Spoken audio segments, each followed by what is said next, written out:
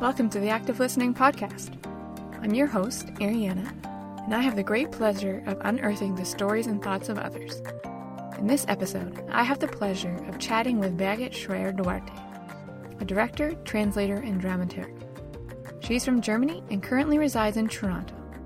After Scott and I went to see the play Nathan the Wise, which she directed last year, we were so interested to hear more of her thoughts and the journey behind how the production came to be. The play, written in the 18th century, explores what it means to love the other, and how people from varying religions can share the same space and learn to do life together, regardless of differences. This has been a challenge through the ages and is just as prevalent in our 21st century culture. Keep listening to hear a bit more about this and how it personally affected Birgit. One more thing. We may not always share the same viewpoints or opinions as our guests, but our desire is for people to feel safe to join us at the table and on this journey of life together. I may not come to the same conclusions on everything Birgit has, and you may not either, but at least we can come together and bridge the divide with grace. My desire is to share the perspectives and stories of others while encouraging you to think for yourself and stir up good conversations. And while we're at it, may we continue to love well. Now please, enjoy our conversation on Church and the Other.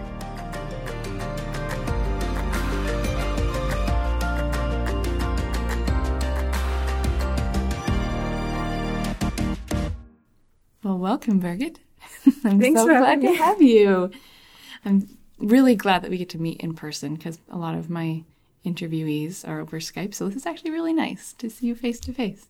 After Scott and I saw Nathan and the Wise, or Nathan the Wise, it really resonated with us.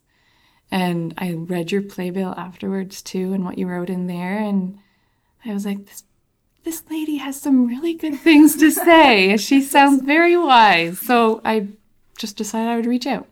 So Great. Thank you for saying yes and joining me today. Well, This is it's wonderful. really special when you get any response from audiences, and that kind of response, of course, is really welcome when you feel like something really landed and sparked new thoughts and had a trickling out effect. Right, because you probably don't hear that too often. Not do you? all the time, and we get feedback from audiences through colleagues, through my cast. I get emails when they hear over the course of 4 months, you hear responses. Yeah.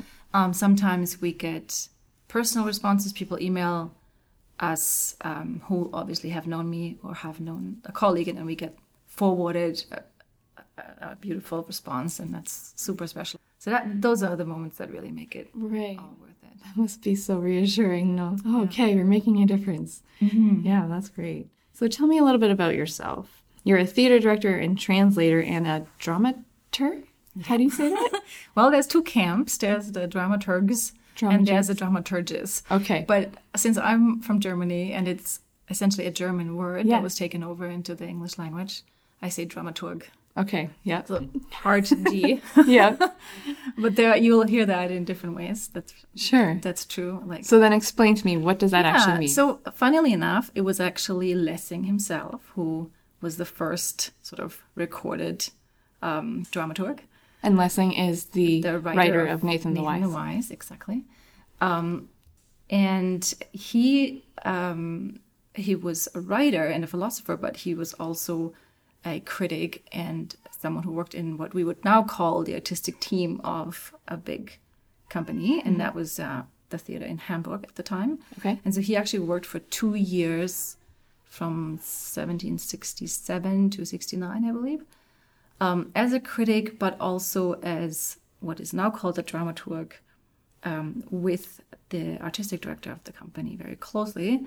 And he basically made sure that the quality remained really high, and he was, researching and reading, and then he would write about the shows that he saw. Okay. And he would report back to the artistic director. And so he was sort of the outside set of eyes that a director and an artistic director often need to stay focused and to keep the standards up. And so be kind of the artistic meter, if you will. So he wrote a work called Die Hamburgische Dramaturgie, which is where that word comes from, dramaturgy. So the Hamburg Dramaturgie, which is essentially a collection of essays of all his critical writings of these 2 years. And that's, I think, where the term first was recorded. Yeah.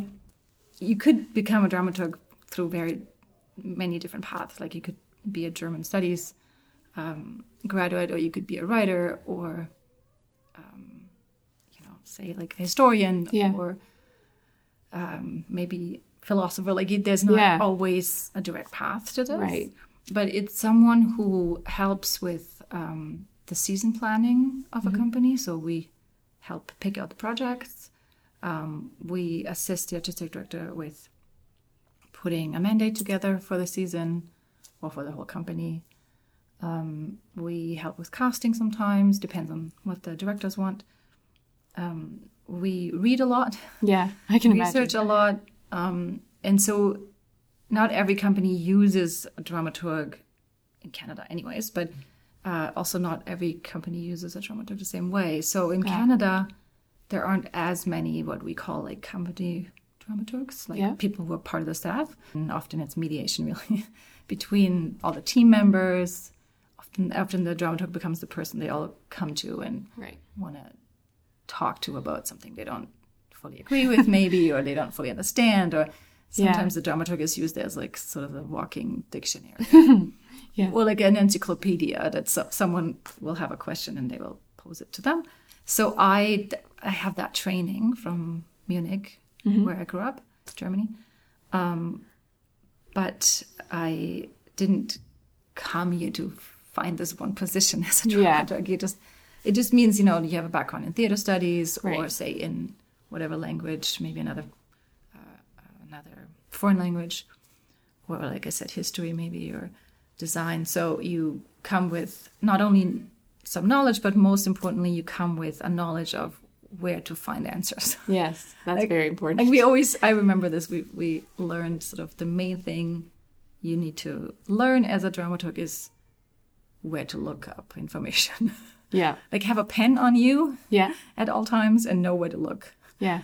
That's more important than... That's what my husband says, even with the work that he does. He says, I'm smart because I know where to look. Yeah, exactly. And so that's by training, but I did my PhD at University of Toronto, and then, always worked on the side just to make some money, but also get to know the field here and to get to know these individual artists and the companies with their different mandates. And so I often worked in play development at the time, like basically people who writers say, well, can you look at my script? Can you give me some feedback on my draft? That's usually how it starts. Yeah. And then there's all these different metaphors for dramaturgy, actually. Like I like one that one of my good friends always uses is a dramaturg is like a midwife. Like the playwright is the one who births the work. Yeah. But you're there to make that the best possible event for them. Oh, that's really cool. And you're there to support. And in the end, you're part of it, but you're not the one who can claim work for themselves. Yeah.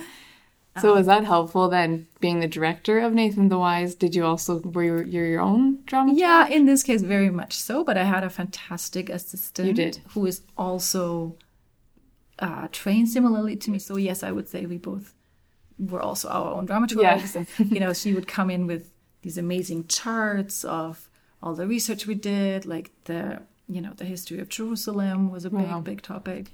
That was something my husband really noticed actually when we were watching it, is how real to life it was, the feelings that he experienced, because he's been to Jerusalem. He just went earlier this year. And yeah, he was saying as it was progressing, he's like, I feel like I'm in Jerusalem again. Oh, wow, that's such a great thing Yeah. to hear. Yeah, so there were people in the cast who had been there or were actually from there, but neither my assistant nor I had been there. And so we relied on a lot of imagery, a lot of course, media, YouTube. But we also just read a ton of books about Jerusalem, like actually also novels set in Jerusalem. Okay. I listen to all of them on audiobooks. I can't really read any books these days, but I probably I probably read about 6 books, fiction and nonfiction, about Jerusalem just before that, just to get a sense of what's typical for like the lighting, the materials, the presence of the soldiers, of course, was a big component of how we wanted to build that world. Having different colors, different fabrics, and different languages clash, and sort of the constant juxtaposition of violence, or at least risk of violence, and the commerce and celebration of commerce and of tourism and the opportunism that comes with it. We wanted to show that as a specific aspect of the city. Right. So all of this is done in advance, and a lot of it is then further developed with the designers and the cast when you're working on it. But in this case, a lot of research went into developing the vision in advance, just so that we would feel like we know where we're setting this. Right. Yeah. Well, and then that makes your audience connect a lot more when you've put that much work and effort into really knowing the heart of the story. Yeah, and I just want to mention, so it's not being misrepresented, I am a translator, which also came about by just writing the translations people asked me for. Like, people would find a German play or had heard of a German play or a playwright and wanted me to make it accessible for Canadians. And so then that became sort of a niche for me over the last 15 years or so. So I've done a lot of translations of German plays and staged some of them myself, and some of them have been staged by others. So I've done that a lot, and I love it. And it also really feeds into, I think, what you stage. So in a sense, if you translate the same text that you then stage yourself. So you translated Nathan the Wise? No, and so I just want to make sure that's okay. Yeah, that's not being that's what we want to make clear. Got it. So I do that a lot, and I have staged my own translations a lot. Yeah. But this was a translation that was given to me as a proposal by the festival, and I thought this was a really successful adaptation. So I was very happy to have that, and there was no talk of me having to do my own translation. So that's right, because that would have you can't do that in the same. That's a lot at the same time. So then, what got you interested in the more philosophical and emotional and intellectual type of plays? Like, have you always been interested in that, or is it just more lately? Wow, that's a really interesting question. I don't know that I would have even identified. Called them that? Yeah. I mean, they're just I figured I'd ask that instead of what first got you interested in the dramatic arts, because that one seems a little bit more specific. I'm happy to hear that. That's how I classify the work I do. But this show was proposed to me by Anthony Cimolino, so it was sitting on his pile, I think, of absolute favorites for a long time. It seemed to fit this year's mandate of the playbill. Got it. So the topic of this season was crossing boundaries. Yeah. I think I'd love to be able to claim this show as my proposal, but it wasn't. It was just very, very intelligent season planning. Yeah. But of course, I'm very honored that he thought that I'd be a good person to direct this. Right. So yeah, of course. I mean, I always think that every director will say the same thing. That's why I'm just hesitant to answer that question, because to me, it's obvious that a text has to intellectually challenge you and emotionally stimulate you. Yeah. And if it only does one or the other, then you're just not going to be fulfilled or think about it for much longer afterwards. At the same time, Lessing, I think, maybe was a particularly good text for me at this point, because I have been thinking about faith a lot, for example. Partially because, I had my daughter, and the idea of bringing her up or bringing a kid up in a certain faith, or deciding not bringing a kid up in a certain faith, is something that comes up at some point. And obviously we had to decide, do we want to baptize her? Because both my husband and I are Catholic. Yeah. And we did baptize her, and we were very clear on that. And for us, that wasn't a big discussion. But knowing so many other families who either struggle with that decision because they're a bi-religious couple, or biracial or bi-ethnic or bicultural couple, or because they've both abandoned whatever religion they were brought up in, but they feel like they now have to reclaim something for themselves and for their family as new rituals. Yeah. And I find that fascinating and even harder. Like I can't imagine what I would do if I abandoned all my Christian upbringing and then wanted to recreate some kind of ritual around the holidays, for example. Right. Do I need them? Why would I need them? What are they supposed to do for the family? What does it do spiritually? How do I offer something to the child if I already know I don't want to communicate my own spirituality? Oh man, these are so many conversations that Scott and I have been having. I'm sure, right? Yeah. It must be on most people's minds now who are non-religious or who are struggling with religion. Right. So I found that fascinating. And I mean, these questions come up in very practical conversations, like people asking me, or people showing me like whatever, like they made a Christmas tree, but they don't maybe really care about the Christmas aspect of it. And so I'm just fascinated by that. Like, what does this do then? What is the Christmas tree for? Right. Why do we have it? Why do you have it? Or a friend of mine telling me that she's trying to come up with customs and rituals herself now that mean something, and just working through that. What does it mean for them? And I don't know. Maybe I've changed my mind over the last 3-4 months about this too. But I've always thought that it might be easier for a child to have been given some kind of religious background or upbringing, and then they can decide later if they want to reject it. Yeah. But not to learn anything about any of the religions is going to be even harder. Oh, that's a good point. Later to catch up on. Yeah. Or like, how do they know that they don't want this if they don't know about it? Yeah. So I feel, and this is somewhat related to your questions, I feel like I probably didn't know enough about other religions because I was only raised I would 100% agree with you on that one. And I'm not saying that I would now change my mind about that, picking the religion necessarily, but just as a context, I think it's so important to learn how they're all connected and what caused what when. Right. And how all the conflicts really connected, and that so much of it is much more common between the religions than maybe we thought we know what we are being taught. And so I don't know, I found this fascinating for a while. And also, and I think I mentioned this in my program note, the fact that as someone who's still part of a church, it's even harder now to say that than to say I don't believe anything. Yeah. And I find that so interesting. And maybe that's not the same in Germany, but definitely in my time here in Canada, I've experienced that many times. Yeah.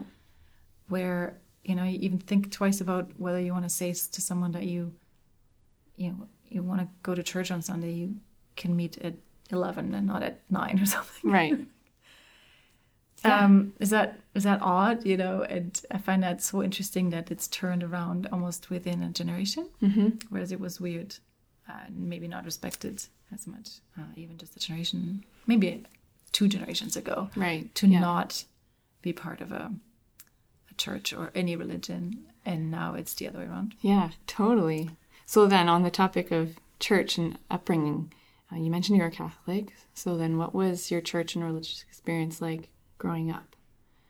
Yeah, so we didn't really question it much, I think. Like, we grew up in a smaller town outside of Munich, but my father was from Bavaria, which is largely Catholic. Yeah. My mom is from the former East Germany, so they, for a while, had to abandon religion and communism. But then they fled to the West when she was 12, and they grew up Protestant. So there was always that division within the family, right? The division between Protestant and Catholic. But I think as children, my sister and I didn't really think too much about that. Like we just thought it's all the same, really. Yeah. We just noticed later that we didn't like the Protestant churches as much as the Catholic ones because they're just not as opulent and not as inspiring as architecture. But in terms of a belief, I don't think we had a strong opinion on whether we're Catholic or Protestant. We were just kind of we were in the like we as children were were Catholic. Mm-hmm. They had to decide, obviously, my parents. Right. But it was pretty clear because my father had, I think, stronger ties to Catholicism than my mom insisted on Protestantism. So it wasn't, I think, a big conflict. So I always really liked going to like Bible studies, and I really enjoyed like the first confirmation and those times when you learn more and you intensify the relationship with the church as a teenager. I remember that being an enriching time.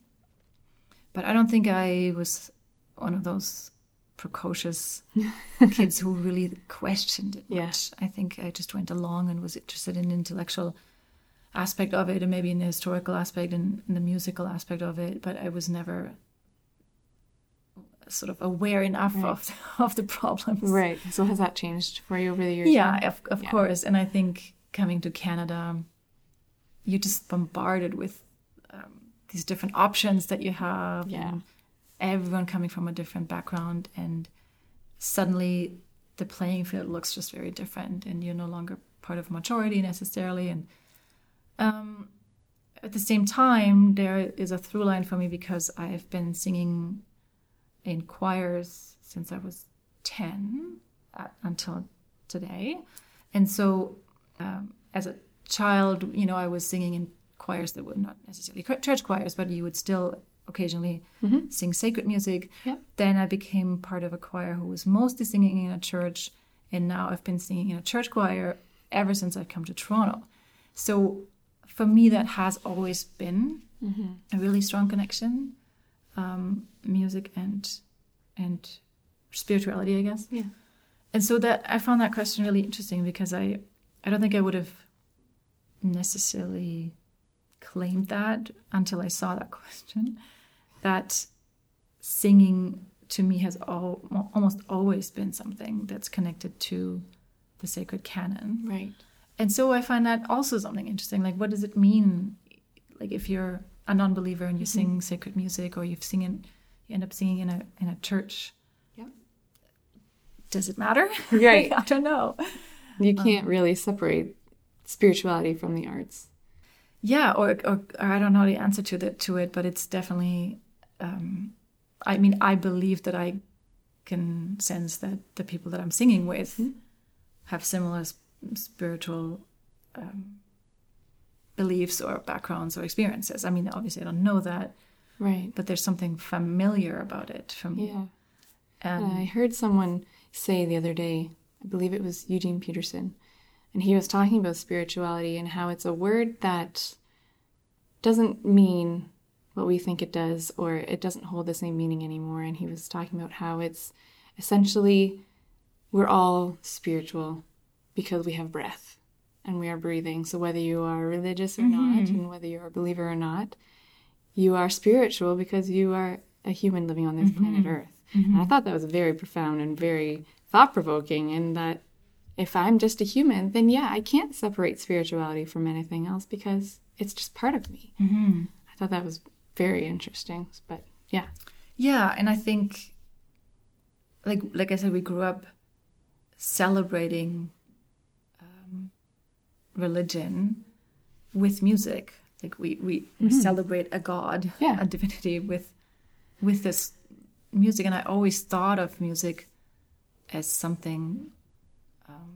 I should revise this. I don't think I always thought of it like that, but I've come to think of it much more as a divine tool, like something that connects the heavens and the earth, Yeah, and I feel like singing in a church choir, performing sacred music, it's almost like you can't separate that. You can't really feel like you're not somehow being used as a tool of some kind of divine You're giving me goosebumps. entity. Like, maybe that sounds very cheesy, but I do think that I'm now way more aware of that connection than I probably was when I was younger.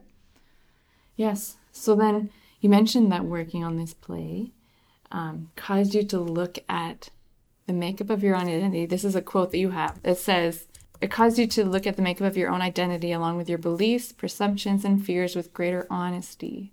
So tell me a little bit more about that. So I found out a few things about myself during this experience that I probably didn't really know about myself. And that's what I meant with that. Like, I just got to, experience some new responses that I hadn't really been aware of or expected. And one was actually, it's very closely related to stuff we've been talking about. Like, if you ask me in theory, like, are you familiar with different religions, or also are you, familiar with people of different religious backgrounds? Living in Canada, specifically in Toronto, where you have such a huge diversity of people around you at all times, I would have said yes, of course. It doesn't really matter where anybody's from. It doesn't really matter what belief they have. I connect on a either emotional or intellectual level. That's always something that comes up later or doesn't come up at all. Right. That's how I went into this. And I've made this really disorienting experience that I do think that we intuitively look for commonalities in a group. And that's why we go around the table and ask about people's names and maybe where they're from and who knows whom maybe in the group, or like just the very basics at the beginning when you first meet a new cast and team. And then, of course, you go deeper into that and you learn more about them, hopefully early on, so you get to know who has which history and preferences and styles and whatever they do personally in their private lives. So I think there is a reason why we do that, because we feel much more safe when we find that there's other people who have something in common with you. Yeah. But I didn't know that was so strongly related to a spiritual background or a religious background in this case. So what I mean by that is that I thought, okay, this is going to be really interesting. We're going to have to be very honest and very sensitive in the conversations we're having about faith. We're going to talk about what people's faiths are, how they feel about them, if they abandon them, if they still adhere to them, how they stand, where they stand, how they've changed in their relationship to their faith, how we all differ, and so on. And after about 3 days, it turned out that I'm the only one in this group of about 20 people, if you count the cast and the creative team. Mm-hmm. Yeah. That was still a believer. Wow. And I don't think I expected that, just because I thought that the odds are kind of maybe half and half, or I don't know, maybe there's like 10% who still go to, like, I don't know, to some kind of ceremony, organized religion of some sort. And that was really interesting in terms of just assessing this slice of demographic that we're with. Yeah. But also assessing what that meant for me as an individual, like what it made me feel like. And I don't think I expected it to have this impact. I remember thinking, okay, so I can't really share that with anyone. I shared the information fairly early on, because we, like I said, we had many different conversations about family histories and our own relationship to religion. And so obviously that came up early, but I was wondering what people would be thinking, and if they all thought that was so naive and backwards, that everybody has moved on to a more advanced state, and that maybe they would think that's odd, that I'm still, even just the fact that I'm using the word still in this context, right, that I'm still someone who sings in a church choir and believes. Yeah. But then also having a feeling of otherness myself, like not actually feeling like I could share this experience with someone. Okay, yeah. So that I would know that if I mentioned this, they would know this, or if I listened to a certain song or like a piece of sacred music that means a lot to me, for example, to feel like they could potentially share that experience with me on a similar level. I always felt a little bit like a dinosaur or something.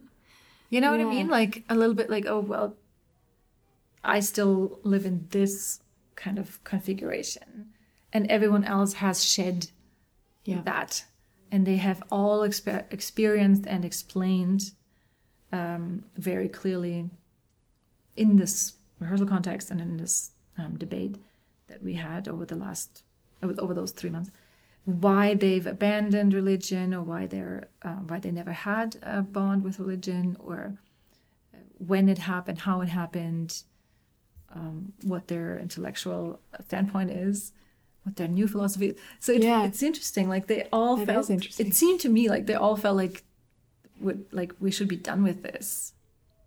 And so the questions that the play Nathan the Wise poses and challenges you with became very real and personal, I think, very quickly for all of us. You. Yeah. And to actually listen to others and consider their standpoints and their experiences as equally relevant as your own is really, I think, not quite as easy as we all like to think. Yeah. Because I do think we all consider ourselves relatively tolerant and open and educated, and we know that there's not one truth. We kind of know that, but then I don't think that that's really how we behave and how we speak. Yeah, until you come face to face with what do you really believe about this person or this belief or whatever, until you actually have to make a decision, and so to speak. Yeah, we can be a little bit wishy-washy about it, or I don't know, but yeah. I felt definitely personally challenged, like in both sense of the words, like challenged as in like it was a challenge for me, but also I was being challenged. And I felt like I had to challenge my own belief system that, like I said earlier, I didn't really question as much as I could have probably. Even just learning about the Crusades and just getting the bigger picture and sort of putting some of the puzzle pieces together of how those three large religions related and how one came out of another. I did see different perspectives much more clearly and felt a bit disoriented in my own standpoint. Yeah.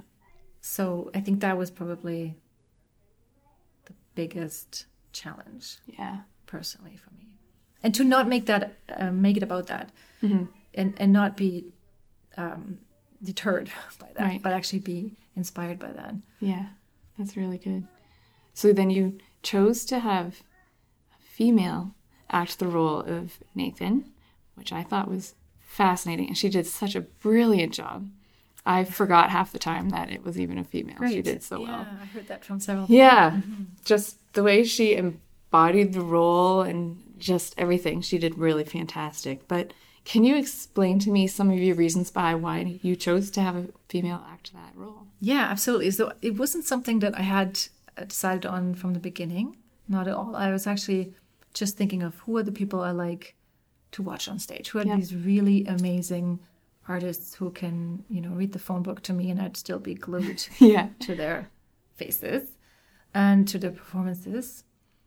And then I started to think more about what does it really mean to me that we claim someone is wise, wiser than the others. What does that mean to us individually today, to me? And then it became relatively personal for me. I thought, if I want to talk about a wise person in a community, I need to at least think through for me, who are the people that I consider wise in my life, or who have encountered, even if I've only met them once, Yeah. who I think of as wise, and why are they wiser than others, and what does that mean, and how does it actually differ from intellect or cleverness or just being an intelligent thinker. Like, what's wisdom? And so I thought of a few people, and I don't know, I just kept coming across women in my circle of colleagues or friends, or even just people, like I said, that I heard of or that I know about. It doesn't even have to be someone I'm friends with. But I just thought of more and more women. I thought, like, there are a lot of wise women that I look up to, or that I would ask for advice. Then I was interested in finding out for myself what I would think if I saw the title Nathan the Wise and saw a woman. Like, what are the questions that are elicited by this juxtaposition? Yeah. And then I thought, okay, I can answer them for myself, but isn't it just as important to know that these questions will come up in the first place? So in other words, if we have a title that suggests a wise person, a male, and a Jewish person, it's all in the title, Nathan the Wise. Right. Do we want to show a male Jewish looking, let's say, or Jewish mannered, or whatever it is that the theater can do to make you think of the stereotypes of Jewishness? Do we want to see that? And what does that achieve? It became more and more clear to me that there is just another layer that we can discuss and discover when we have a woman doing that. So again, it wasn't so much a concept idea from the beginning. It crystallized over time. And then when I saw Diane Flax in the audition, it was really clear to me that that kind of wisdom that she as a person brings is what I want to talk about. Yeah. Like, who is she as a Jewish person, as a non-religious person at the same time, as an intellectual, as a comedian, as an incredible performer, as a mother, as a queer person, who is also very aware of performativity of her roles. Like, who is she, and what can she bring to this conversation? And then it became clear that I wanted her. And then we also felt like more and more these women came up in conversation. Like, while we started in the first week, I think in March, we heard about the New Zealand attacks, the terror attacks in Church Christchurch. Yeah. And then the female prime minister who spoke and then offered the families of the victims to pay for the funerals, for example, and for, I think, some compensation afterwards. Yeah. I remember thinking, there are some really important female voices that if we had more leaders of that kind of quality and of that kind of mindset, maybe that would make a difference. And what are the female and the male qualities that these people bring to their role? So then I also thought, even if people disagree with it and are bothered by the fact that they're watching very clearly a female with a costume piece, and artificial beard, and we made it very clear that she's not trying to be a man. Yeah. But even if that's the experience that they're having, then that's enough for me. Like, for them to start thinking about what that means. Make them a little bit uncomfortable and cause them to question. Yeah. Yeah. And I actually heard people in the first preview, I believe, I heard people talk about it in the washroom. These older ladies who had incredibly important and intelligent questions about what does it mean that this is played by clearly a woman, and clearly a woman who's not quite as old as this character suggests to be. This was very, very early on. This was a preview, and in previews, that's what you do. You assess what's working and what isn't. Yeah. Make adjustments. So I was very pleased that in the very first preview that had an audience, the question was already being brought up and discussed, and in a productive way. Yeah. So then what was one of the more challenging things of directing this play and then also what was one of the most rewarding things? Yeah, so the challenging things, I probably mentioned some of it already in the other questions, but I would say trying to find a balance between everyone being very personally involved and invested in the story and in the tackling of these issues, and on this, at the same time, keeping a distance and not making it all about our personal experiences.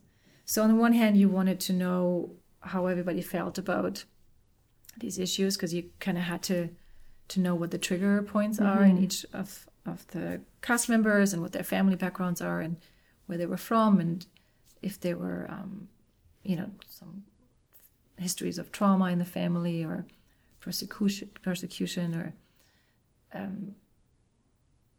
we had like people who had, who lost all family in the Holocaust or something, and then for example, like knowing that, my sister and I were the only Germans in the room. There was always this underlying awareness of like, who is your family and like, where do you stand now? And even if we hadn't posed those questions, they would have been there. And so we decided at some point early on, we create this exercise where we all ask each other really honest questions. We wrote them all on a piece of paper. Everybody was allowed to write one or more questions. We didn't write the names underneath. And then we collected them all and put them on a pile. And then we sat around in a circle and picked a question each and read the question out loud. So it wasn't necessarily my own question that I was reading. And then people could or could not respond if they wanted to. If someone wanted to say something about it, they could. If not, we just moved on. Yeah. And so I felt that was, on the one hand, really useful to get right at the heart of the issues and to actually engage with these questions and not make it just about the piece. Yeah. But at the same time, it was a fine line, I think, that we were walking in terms of making it maybe a bit too personal at times, or maybe I knew a little bit too much that I may, it may have been easier if I hadn't known. And I think we gave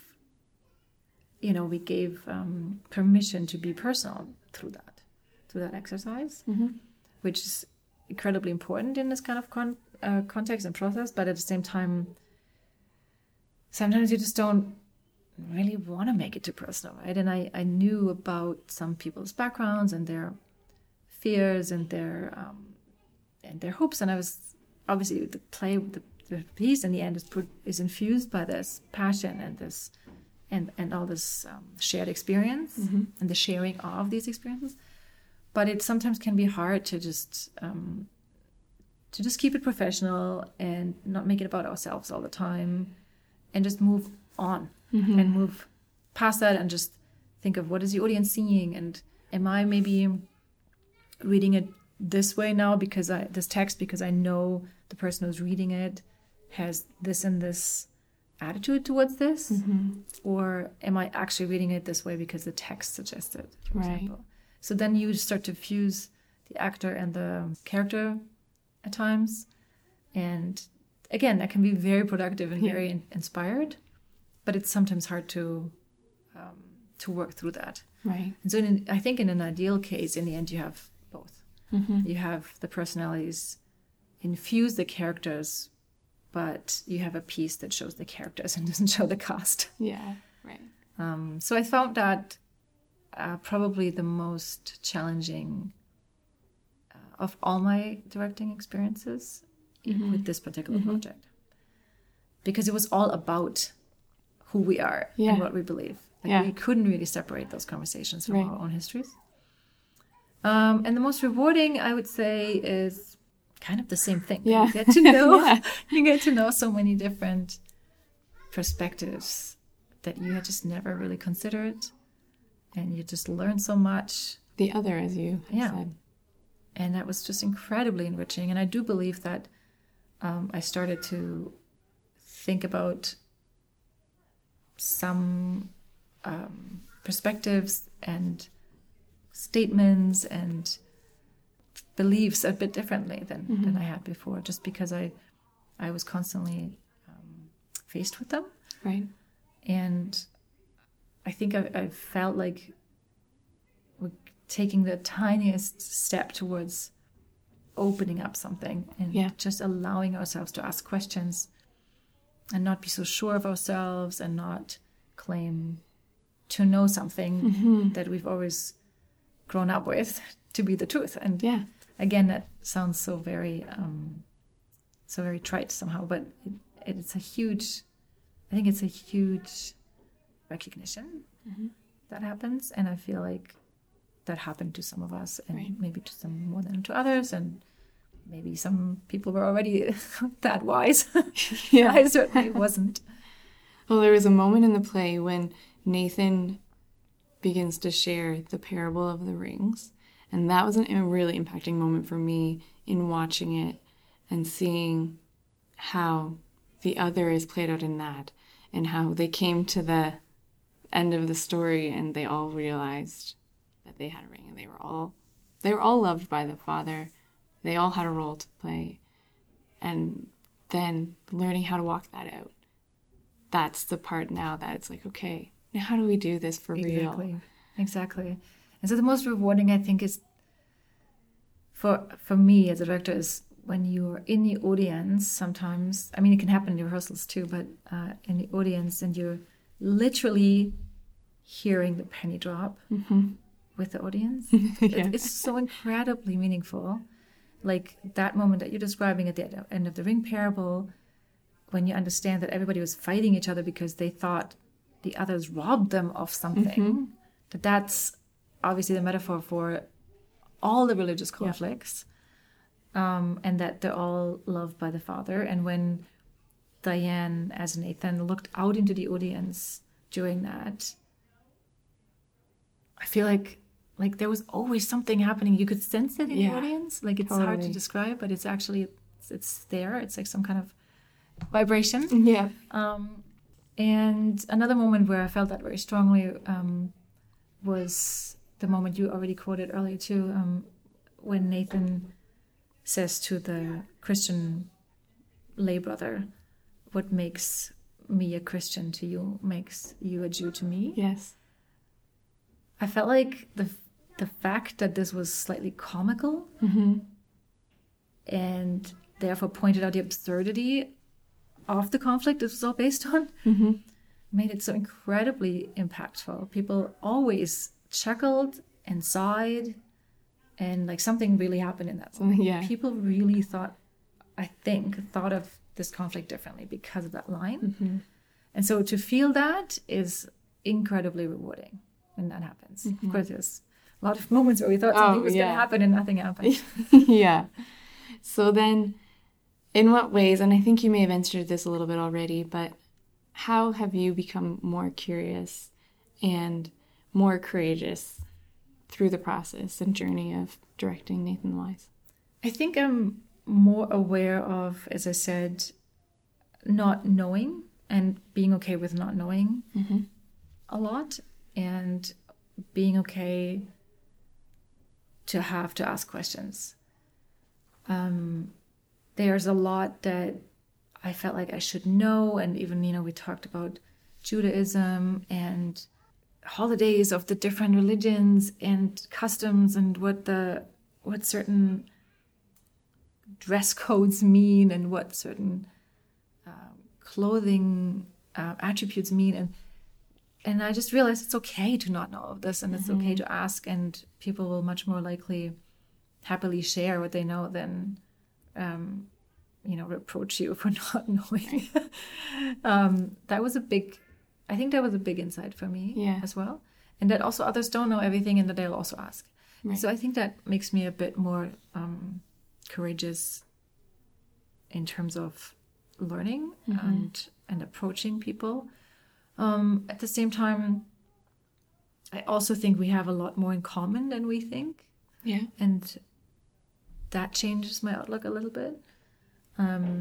That we may think of others as more different than common, and I think that's it's okay too. But I think to learn that we probably have similar fears and hopes and thoughts is encouraging. Yeah. And so I feel a little bit more, I think, generous towards myself and others. Yeah. If that makes sense. Yeah, so as we bring this to a close, I have one more question for you, and that is, how do you think that we could be more gracious and shift our views of the other? Probably start by really listening to the others more and not shutting down what they have to say right away by putting forward what you already think and you think and you already have come to some kind of conclusion about. And I thought of this incident the other day when I read your question, where we walked home from the church service in Toronto, and as you know, it's election time is coming up, and there was this young woman who came up to us with a flyer, and she wanted to talk to us about Andrew Scheer. I just remember having all these thoughts in a short time about how is she going to convince us that we should vote Andrew Scheer? Should I listen to her rant about Trudeau right now? Maybe I learned something. Maybe I should actually find out what it is that she means. And she did sort of a semi-good job. I think she didn't just rant. She was a Catholic, I think, and she was a Christian. She kept talking about being a Christian, and that from a Christian standpoint, the Conservatives are really the only party that that would keep her values intact. And of course, coming out of the church and being in that particular environment at that moment, I was thinking, well, maybe I should consider what she has to say. I don't think I should just move on because I've already made up my mind or something. And there was part of me was just like intellectually like assessing the situation, and then being emotionally still kind of annoyed by the moment. Yeah. And I just had to really stop myself. I remember thinking, okay, this is like such a trap. Like, of course I'm gonna want to move on, and I don't necessarily want to hear her rant about the Liberals, but why not? Yeah. So anyway, it's just a small moment, but I think we all encounter these moments so frequently, especially in a city like Toronto and in a country like Canada, where we are faced with otherness on all kinds of levels, and to just stop for a moment and consider what it means to be in their shoes, or just like see the situation that they're discussing from the opposite perspective, even if you don't end up agreeing with them, is harder than we think. But I also think it's a decisive step. Yeah. So in closing, I have a quote, and this quote's actually by Rabbi Lord Jonathan Sacks. And I was listening to this in a podcast this morning, and I thought it was brilliant. And he said, "Love the stranger because to him you're a stranger. This sense that we are enlarged by the people who are different from us, we are not threatened by them. That needs cultivating, can be cultivated, and would lead us to see the 21st century as full of blessing and not fear." Thank you. And I thought that was great, and it would be very fitting considering the play that you did and how you are helping people to view the world like that. So thank you very much. And I very much appreciated the play that you directed. Thank you so much for having me and for making this a subject for your listeners. If only you could have experienced the play too.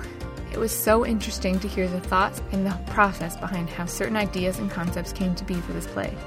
I also found it very intriguing to hear how Baguette experienced herself feeling like an outsider because of her faith, and how this was the very thing that Nathan the Wise was addressing. Baguette wrote in her Playbill article, "I think many of us might be less tolerant than we'd like to think we are. It's one thing to say that we wish for the harmonious coexistence of different religions and cultures. It's quite another to explore what this actually means practically and personally, on a day-to-day basis, and what it means for our own belief systems. May we all learn to be empathetic towards outsiders, to those on the margins. May we not think of ourselves as better or more worthy because of our status, culture, or privilege. And may we all know we are loved in equal measure. If you'd like to read the parable that is mentioned in the podcast, Burkett's editorial, or more information about upcoming plays, you can visit the show notes to find the links. If you have any questions or comments on this episode, or need further clarification on anything you've heard, please don't hesitate to reach out in person or contact us at activelistening.life@gmail.com. You can also find us on Instagram, and reviews on iTunes are always welcome. Thanks for listening.